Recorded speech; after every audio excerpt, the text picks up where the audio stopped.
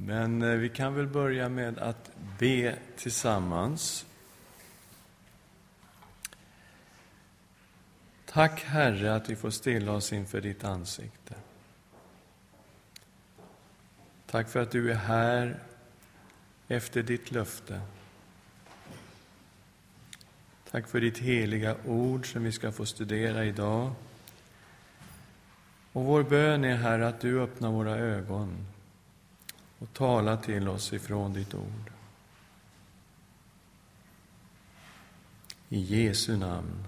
Amen.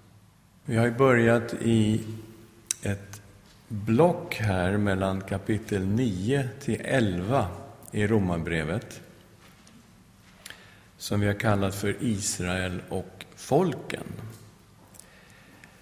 Och det här var ju en väldigt viktig del i församlingen i Rom. Därför att man ser tydligt i det här brevet att det fanns judekristna och det fanns hedningar i samma församling. Samtidigt såg det ut så här i många församlingar i romarriket, att det var en blandning av judar och hedna folk i väldigt många församlingar. Och det förstår man ju när man ser hur aposteln arbetade. Han gick alltid först till synagogan när han kom till en ny stad. Och där predikade han alltid evangelium först för judarna. Därför han säger att det här evangeliet är Guds kraft till frälsning för var och en som tror. Först och främst för juden, så och för greken. Och det var så han levde. Det var hans målsättning. Han predikade alltid först för judarna. Sen gick han till hedningarna. Och det var alltid en grupp judar som respondade i de här synagogorna. Och så att säga var med och bildade församlingen. Och sen gick han ju till hedningarna och då kom hedningar till tro, så församlingarna blev ju blandade. Och så såg det ut nästan överallt. Så det här med Israel och folken, det är en jättestor fråga. Och det ser vi ju inte minst i apostlamötet i Jerusalem, Apostlagärningarna 15, hur viktig den här frågan var. Och hur svår den var egentligen för judarna att hantera, vad man ska göra med dessa hedningar. Vi började förra gången, vi tittade in i den här första delen. Israels folk tog inte emot Jesus Kristus. Det är 9:e kapitlet vi pratar om. Och Paulus stora sorg tittade vi på. Varför sörjer han? Han sörjer ständigt, säger han. Dag och natt. Varje morgon han vaknar så vaknar han med tungt hjärta. Och han är så förtvivlad att man undrar vad är det på gång. Han säger att han skulle önska att han själv var förbannad, förkastad från Kristus, om det kunde hjälpa hans bröder efter köttet. Så han är helt förtvivlad över att Israel inte har tagit emot Jesus som Messias. Så är det. Han har en jättestor sorg i sitt hjärta. Och det här kommer han nu att beskriva. Vad den här sorgen består i och hur det kan vara på det här sättet. Och vi tittade då senaste gången på Israel och löftets barn. Och se hur aposteln använder då uttrycket löftets barn. Vi läste i 9:6. Detta är inte sagt som om Guds ord skulle ha blivit om intet. Till Israel är inte alla som kommer från Israel. Inte heller är alla Abrahams efterkommande hans barn. När Isaks efterkommande ska räknas som dina barn, det vill säga Guds barn, är inte det som är barn genom naturlig härkomst. Men löftets barn räknas som hans efterkommande. Så då börjar vi nysta i hela den här biten då med att Guds barn inte är de som kan åberopa naturlig härkomst. Man kan alltså inte säga vi är judar, alltså är vi Guds barn. Det fungerar inte. Det är ungefär som Jesus och även Johannes döparen sa, säg inte vi själva att vi är Abrahams barn. Alltså det är ingenting man kan berömma sig för inför Gud och åberopa som en merit för att därför kallas Guds barn. Det är inte genom naturlig härkomst. Utan mot det här ställer han de Guds barn, det är de som är löftets barn. Och vi förstod att löftena handlar om de löften som Gud har gett till Abraham. Och i de här löftena låg löftet om Messias. Och sen så gick vi in och tittade på hur aposteln har utvecklat hela den här teologin. Den ligger ju jättetydlig i Galaterbrevet. Den är väldigt tydlig i Efesierbrevet. Och vi tittade in i de här breven och vi såg väldigt tydligt därifrån vad han menar. Att Guds Israel, det är de som har tagit emot Jesus Kristus. De som är nya skapelser i Jesus Kristus, vare sig de är judar eller hedningar. Att det är de som är Guds Israel. Och att hedningarna nu har bjudits in i Kristus, skiljemuren är nedbruten. De är medborgare i Israel, såg vi.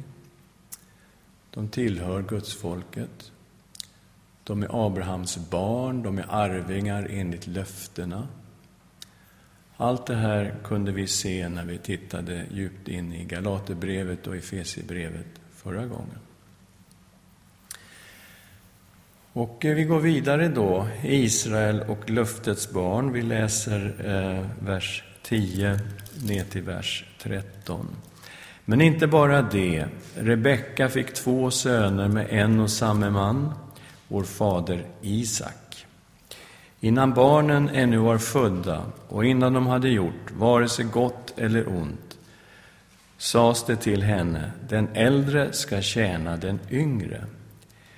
Det blev sagt för att Guds beslut att välja vem han vill skulle stå fast och inte bero på gärningar utan på honom som kallar.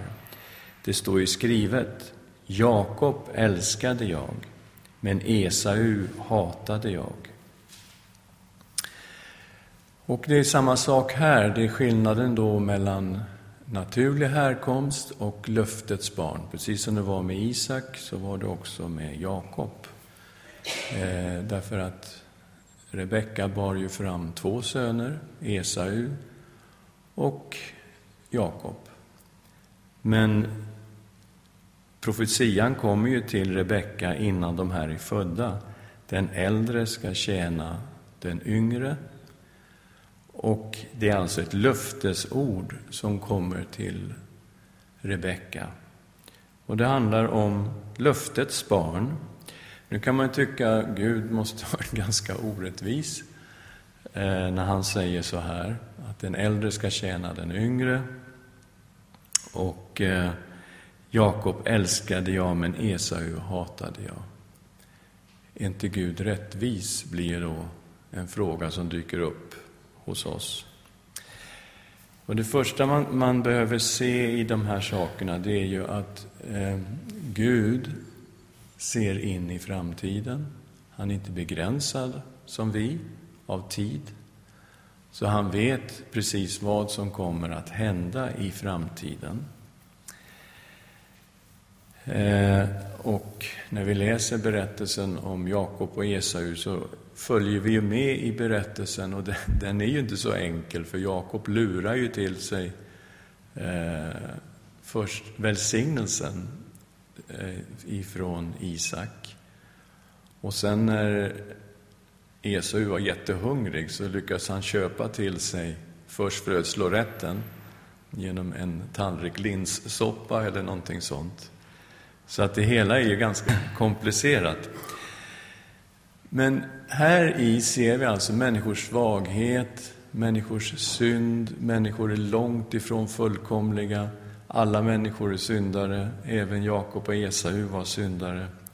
Men i det här verkade ändå Gud, och han hade planer.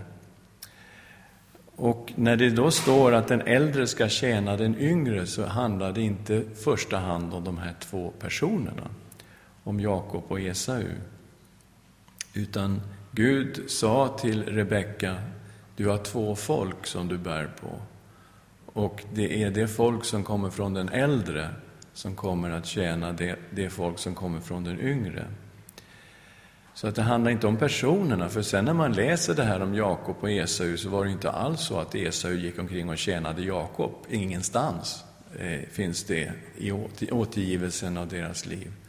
Men däremot folk som kommer ifrån Esau är ju Edoms folk.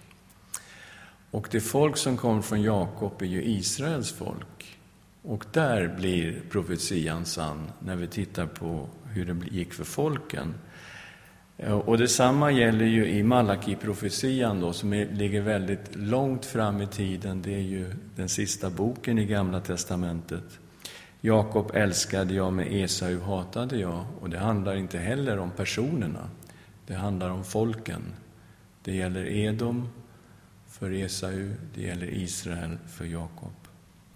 Så tesen är att det inte är naturlig härkomst som gör att vi är Guds barn, utan det är om vi är löftets barn. Och de löftena är starkt knutna till löftet om Kristus, och det är genom tron på Jesus Kristus som vi blir löftets barn och Guds barn. Vi går vidare. Ett svårt avsnitt, barmhärtighetens och vredens kärl.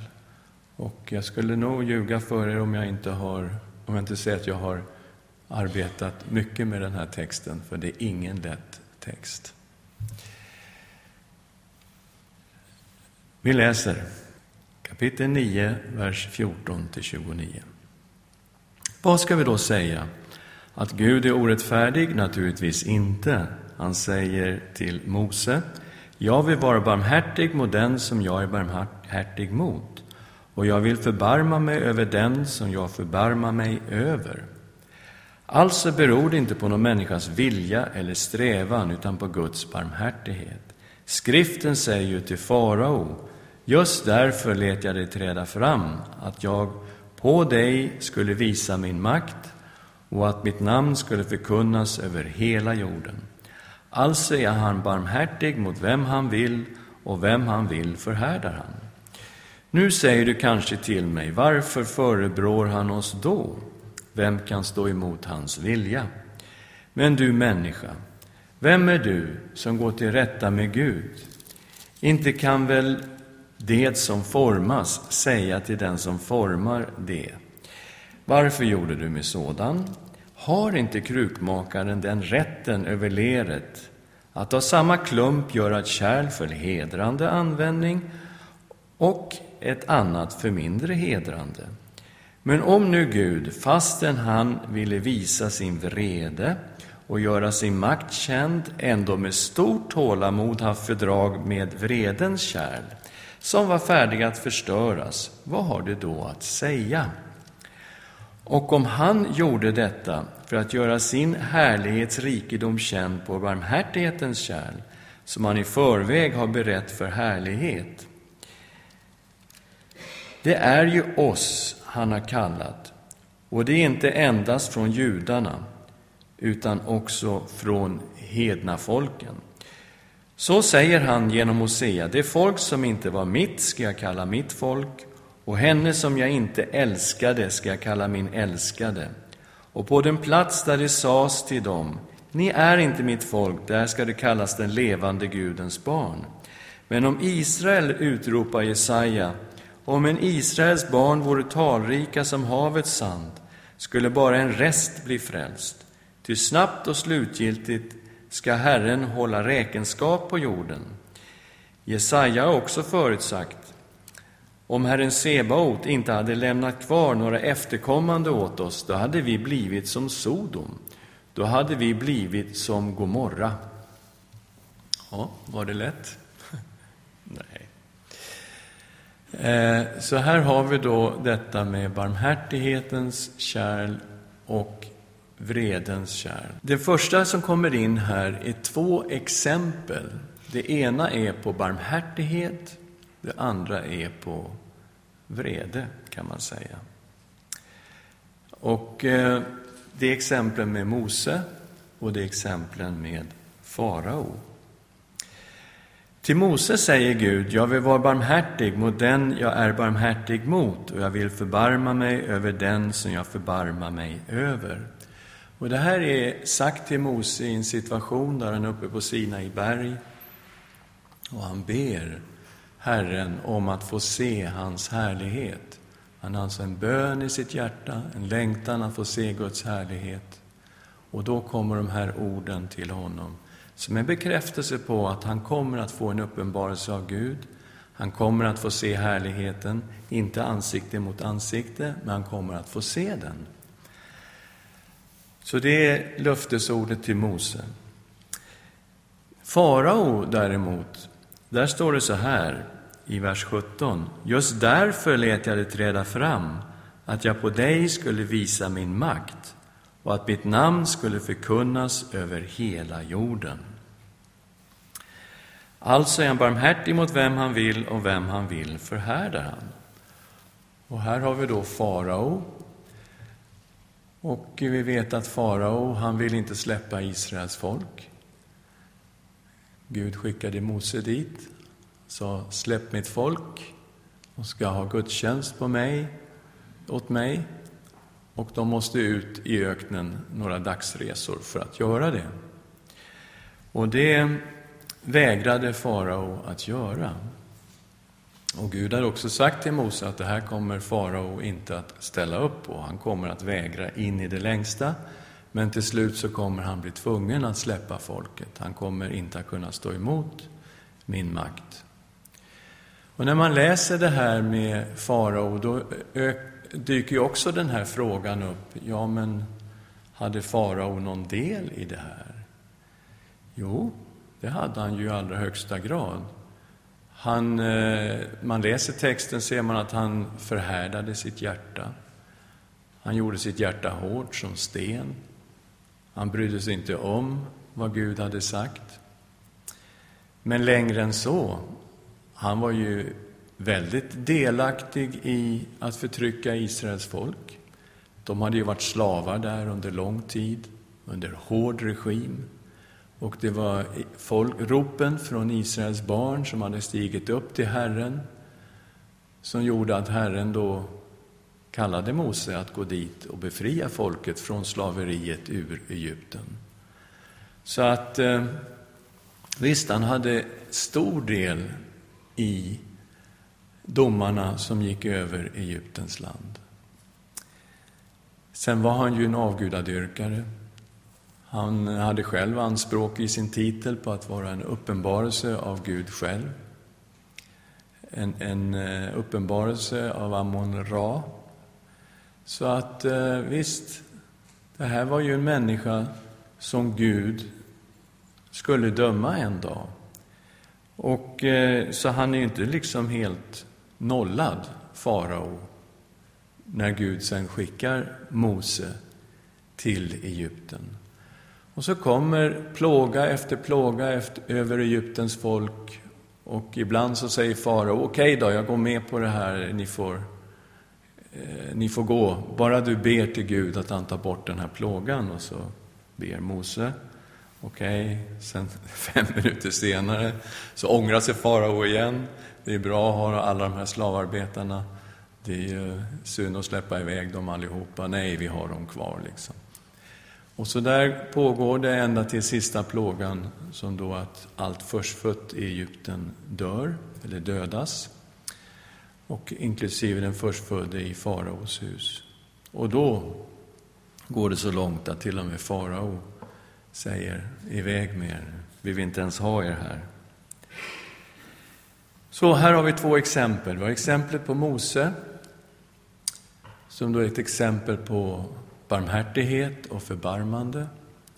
Att Gud i sin nåd visar sig för Mose.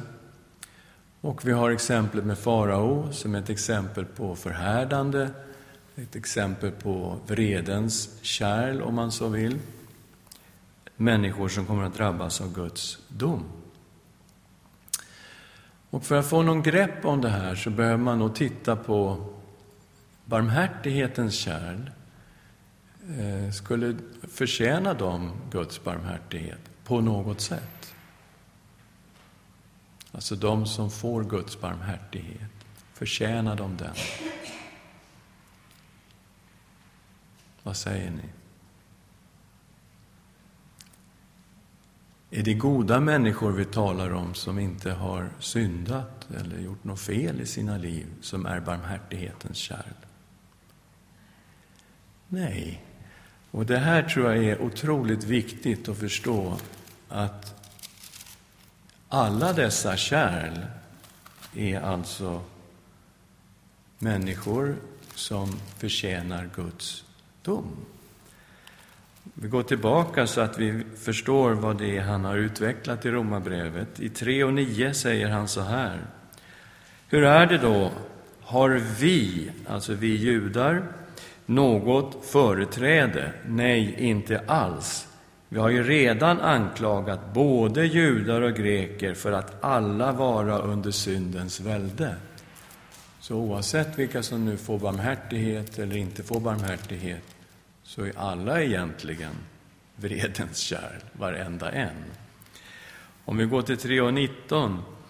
Men vi vet att allt vad lagen säger, det talade till dem som har lagen, för att var mun ska stoppas till och hela världen står med skuld inför Gud. Okej. Så då har vi en situation där alla människor, oavsett vad som händer, om får Guds barmhärtighet till frälsning eller inte, så är alla människor står med moralisk skuld inför Gud. Vill då Gud döma världen? Nej, han vill inte döma världen. Han vill frälsa världen. Okej, när vi tittar in i Guds domar. 2:4. Eller föraktar du hans stora godhet, mildhet och tålamod, och förstår inte att det är hans godhet som för dig till omvändelse? Okej, så Gud vill inte döma. Han skulle önska att alla människor som då står i den här hopplösa situationen skulle då vända sig till Jesus Kristus. Att alla människor, oavsett folkslag, om man är judar eller hedna folk eller vad man än är, så ska alla de här folken höra Guds röst, komma till Jesus, få frälsning och förlåtelse och bli barmhärtighetens kärl. Det är liksom det som är på Guds hjärta. Han har alltså en tanke med det som sker. Han kan verka ut sina syften i det som sker. Och det här är väl lite svårt för oss människor, att Gud faktiskt gör det. Att vi inte har kontroll på läget, utan att Gud på något sätt verkar sina planer rakt igenom människans historia, rakt genom Israels historia, så verkar Gud, fast folk är som de är. Folk vänder honom ryggen, folk bryter förbundet, folk gör allt möjligt, och ändå så verkar Gud ut en frälsningsplan i allt det här. Det är ju det märkliga med Gud. Och han ställer frågan i 21 versen: har inte krukmakare den rätten över leret att av samma klump göra ett kärl för hedrande användning och ett annat för mindre hedrande?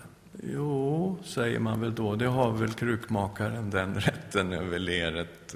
Men det är vi som är leran liksom. Och okej då, han är väl så stor att han kan göra det han vill. Det får vi väl ändå erkänna. Om han är allsmäktig och han är skaparen och vi är någon sorts lera i en krukmakares hand. Okej då, han får verka ut sina syften då. Och så ställer han en annan fråga i vers 22.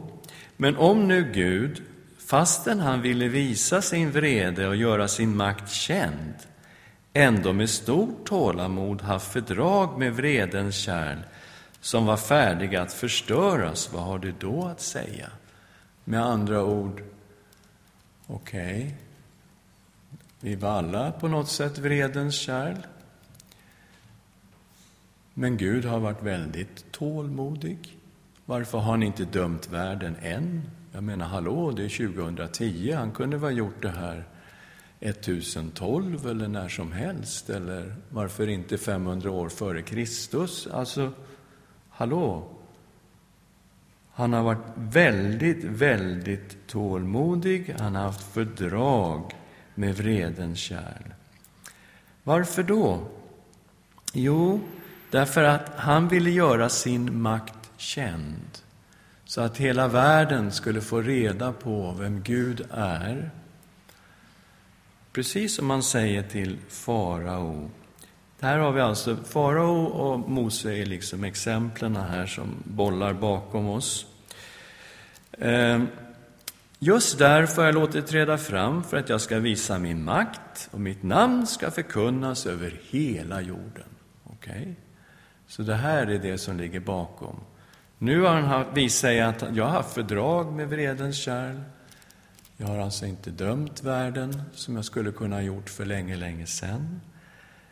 Därför att min makt, min härlighet ska visa sig över hela jorden.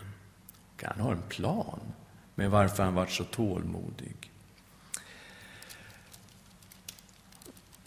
Vers 23. Om man gjorde detta för att göra sin härlighets rikedom känd på barmhärtighetens kärl, som man i förväg har berett för härligheten. Okej, han har en plan att människor ska få bli barmhärtighetens kärl, trots att vi alla är syndare, alla står med skuld inför Gud, så är det några människor kallade till barmhärtighetens kärl. Han verkar alltså sina planer genom det som sker. Och vi kommer till en mycket märklig vers som jag vill att vi ska titta lite på. Det är 11:11 som passar in i det här sammanhanget. Romarbrevet 11:11. Jag frågar nu. Inte har de väl snubblat för att de skulle falla? Och det är judarna det handlar om. Visst inte, men genom deras fall har frälsningen kommit till hedningarna för att detta skulle väcka deras avund. Okej, han säger judarna har inte snubblat och fallit för att det var meningen på det sättet att de skulle falla, men genom att judarna föll har frälsningen kommit till hedningarna. Okej, förklara nu denna vers för mig. Genom att Israel föll har frälsningen kommit till oss som sitter här. Är ni med? Ja, det är alltså den Gud som på något sätt verkar ut sina planer genom historien. Och i de här planerna, det ser vi långt genom Gamla testamentet, gång på gång kom profetier om Messias, om Kristus som ska komma. Okej, Israels fall, de har alltså förkastat Jesus. De har vänt honom ryggen. Och det är det som är hans stora sorg. Okej? Det är det Paulus sörjer över. Men vad hände då? Okej, de vände honom ryggen. Vad hände med Jesus? Fick han lida? Okej, de ställer en annan fråga. Dömdes han till döden? Okej. Var det viktigt för vår frälsning? Okej. Visst inte. Men genom deras fall har frälsningen kommit till hedningarna. Alltså de vände Jesus ryggen. Han blev korsfäst. Han bar hela världens synd, judarnas synd också, alla människors synd, bar han i sin kropp upp på korsets trä. Och sen förkunnas evangelium om Jesus Kristus för hela världen. Och människor får bli barmhärtighetens kärl. De får förlåtelse. De får frälsning. De får Guds rättfärdighet. De får evigt liv. De får den heliga ande som bor i dem. Jag menar, hallå. Deras fall blev till frälsning för världen. Jag menar. Okej, är Gud sådan att han då kan alltså verka ut sina planer trots att människor är som de är? Kan Gud använda det här för att verka ut sina planer? Nu har vi någonting att bita i. Men vi har någonting här också som det handlar om. Det handlar om en krukmakare som är skaparen, som då har möjlighet att, så att säga, av de här kärlen han kan göra leran som han vill. Han formar den efter sina planer. Och vi får acceptera att Gud är så stor att han verkar sina planer. Så att nu finns det vredens kärl och det finns barmhärtighetens kärl. Vi kommer ner till 9:24. Det är ju oss han har kallat. Och inte endast från judarna utan också från hedna folken. Och här kommer det. Judar och hedningar som tror på Jesus. Det är det som blir barmhärtighetens kärl. Så säger han genom Hosea: det folk som inte var mitt ska jag kalla mitt folk, och henne som jag inte älskade ska jag kalla min älskade. Och på den plats där det sades till dem: ni är inte mitt folk, där ska det kallas den levande Gudens barn. Okej, vi kan ta en sån plats där det sades om dem: ni är inte mitt folk. Vi kallar den platsen Sverige. Okej. Här var det en plats på jorden när det här uttalades i Hoseas tid. Det är ganska länge sedan. Det är bortåt 800 år före Kristus. Och där sägs det då, den plats där de en gång sa: ni är inte mitt folk. Ni vet, på den platsen ska det en gång finnas några som är den levande Gudens barn. Känner du dig som ett Guds barn? Jag hoppas att du gör det. Okej. Så Gud kommer att göra någonting som är helt fantastiskt. Det är direkt kopplat till Kristus. Okej, det är barmhärtighetens kärl. Vredens kärl. Men om Israel utropar Jesaja: om en Israels barn var talrika som havets sand, skulle bara en rest bli frälst. Ty snabbt och slutgiltigt ska Herren hålla räkenskap på jorden. Jesaja också förutsagt: om Herren Sebaot inte hade lämnat kvar några efterkommande åt oss, då hade vi blivit som Sodom, då hade vi blivit som Gomorra. Okej.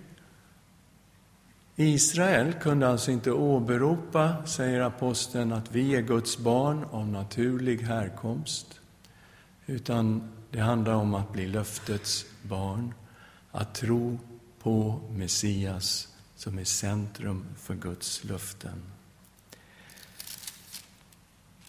Och även om det här folket skulle bli talrika som havets sand, alltså hur många som helst, och återigen är det gammaltestamentliga profetiska ord det handlar om Israel, så ska bara en rest bli frälst. Bara en liten del av Israel kommer att bli frälst.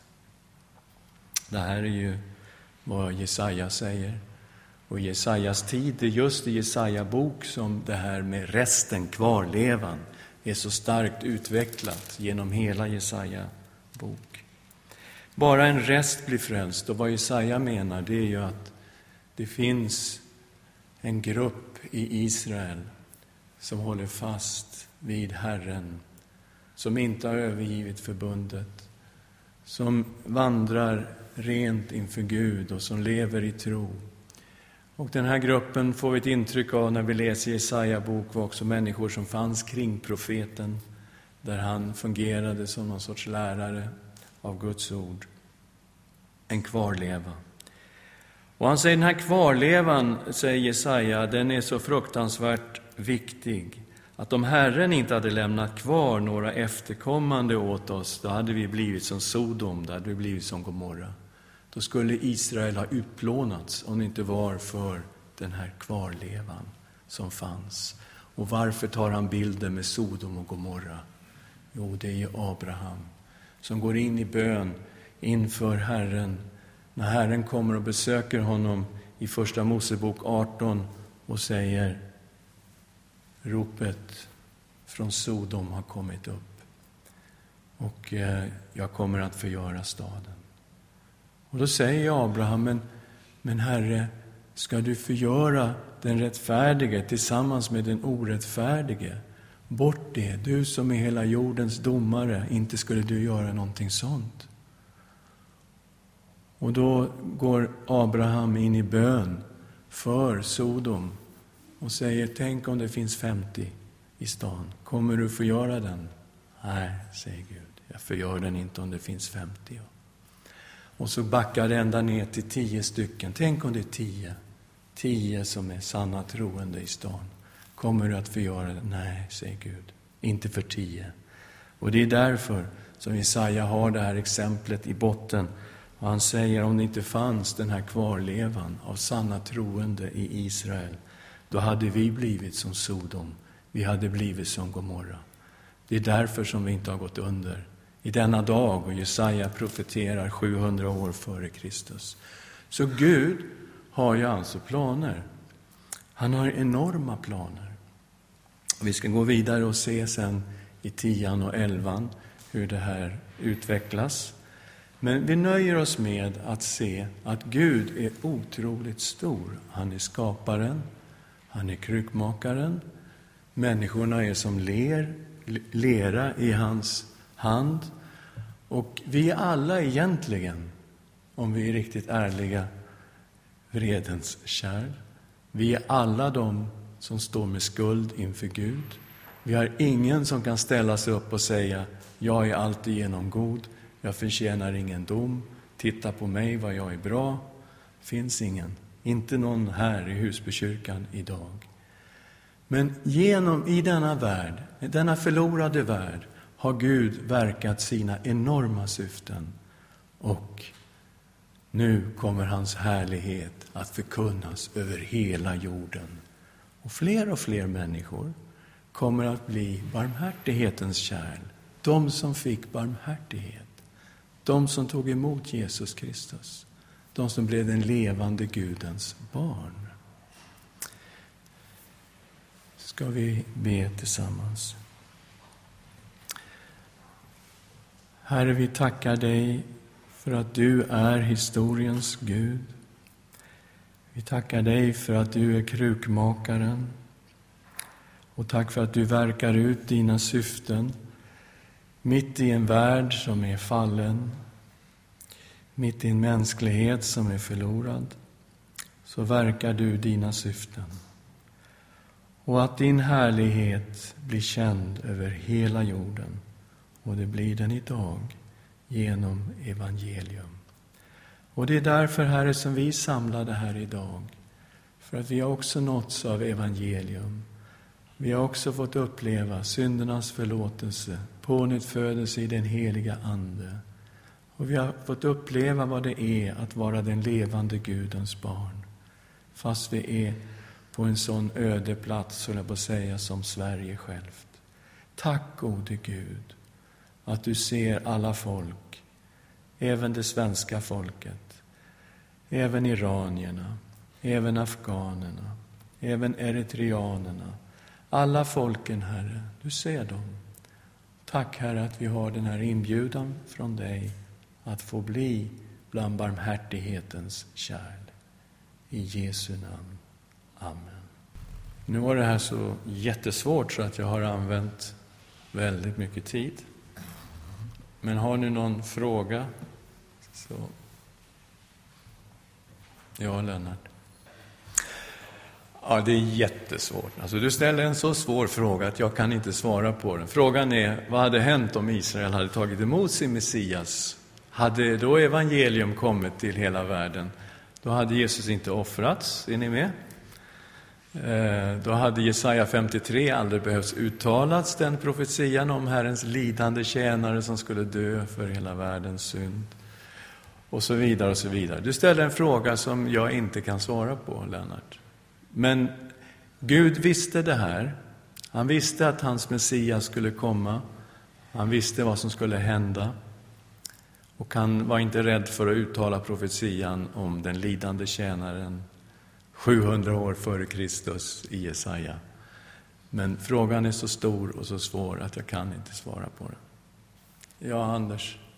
Ja, det är jättebra. Men du ställde ju frågan precis så som även Paulus säger ju i texten. Ungefär samma invändning. Vad har han då att förebrå oss? Och då säger Paulus, du människa, vem är du som vill träta med Gud? Har inte krukmakaren den makten över er att han kan göra precis vad han vill? Så frågan ligger ju rakt in i texten här. Och den är ju mycket svår. När vi tittar in i de exempel som då är givna här, till exempel farao är ett mycket intressant exempel, därför att där är det ibland Gud som förhärdar hans hjärta och ibland som förhärdar han sig själv. Så att han medverkar definitivt, han är definitivt skyldig och ändå så verkar Gud sina syften genom farao. När det gäller oss människor då, så är jag av den bestämda uppfattningen att människans fria vilja är jätteviktig och människans ja är väldigt viktig för Gud och människans nej tack är också väldigt viktigt för Gud. Anledningen att jag fäster stor vikt vid detta, det är att det är så jag läser evangelierna. Jag ser att när Jesus gick omkring så talade han direkt till människor, han utmanade människor, han talade till människans vilja att fatta ett beslut, att följa honom, att omvända sig, att tro och så vidare och så vidare. Så han appellerar rakt till människans vilja. Som om människan då hade en möjlighet att säga ja eller nej. Jag vill följa dig, nej jag vill inte följa dig, det här är för svårt till exempel. Samtidigt då så vet ju vi som sitter här att Gud verkar. Den heliga ande är inte utanför den här processen, han är mitt i processen. Den heliga ande överbevisar om synd och rättfärdighet och dom. Den heliga ande förhärligar Kristus. Den heliga ande vittnar om Kristus. Den heliga ande kommer med kallelser att följa Jesus. Så vi hamnar i vad du tror jag sa ganska bra, att människans ja är viktigt. Men det är det Gud gör som är helt avgörande för människans frälsning. För att det är där vi måste lägga oss. Vi kan inte ta bort Guds verk och Guds andes verk. Utan vi måste säga att det är Guds verk från början till slut. Men människan är verkligen med i processen. Vi är ansvariga, vi har en vilja. Och vad vi gör med denna vilja är jätteviktigt för Gud. Så ungefär kan jag tänka att svara. Men jag vet då att det finns andra kristna, den reformerta delen av kyrkan, som vi kallar för kalvinister, som då skulle landa mycket mer på den andra sidan. Ja. Vi måste sluta här. Vi har ju gudstjänst om några minuter. Tack för idag.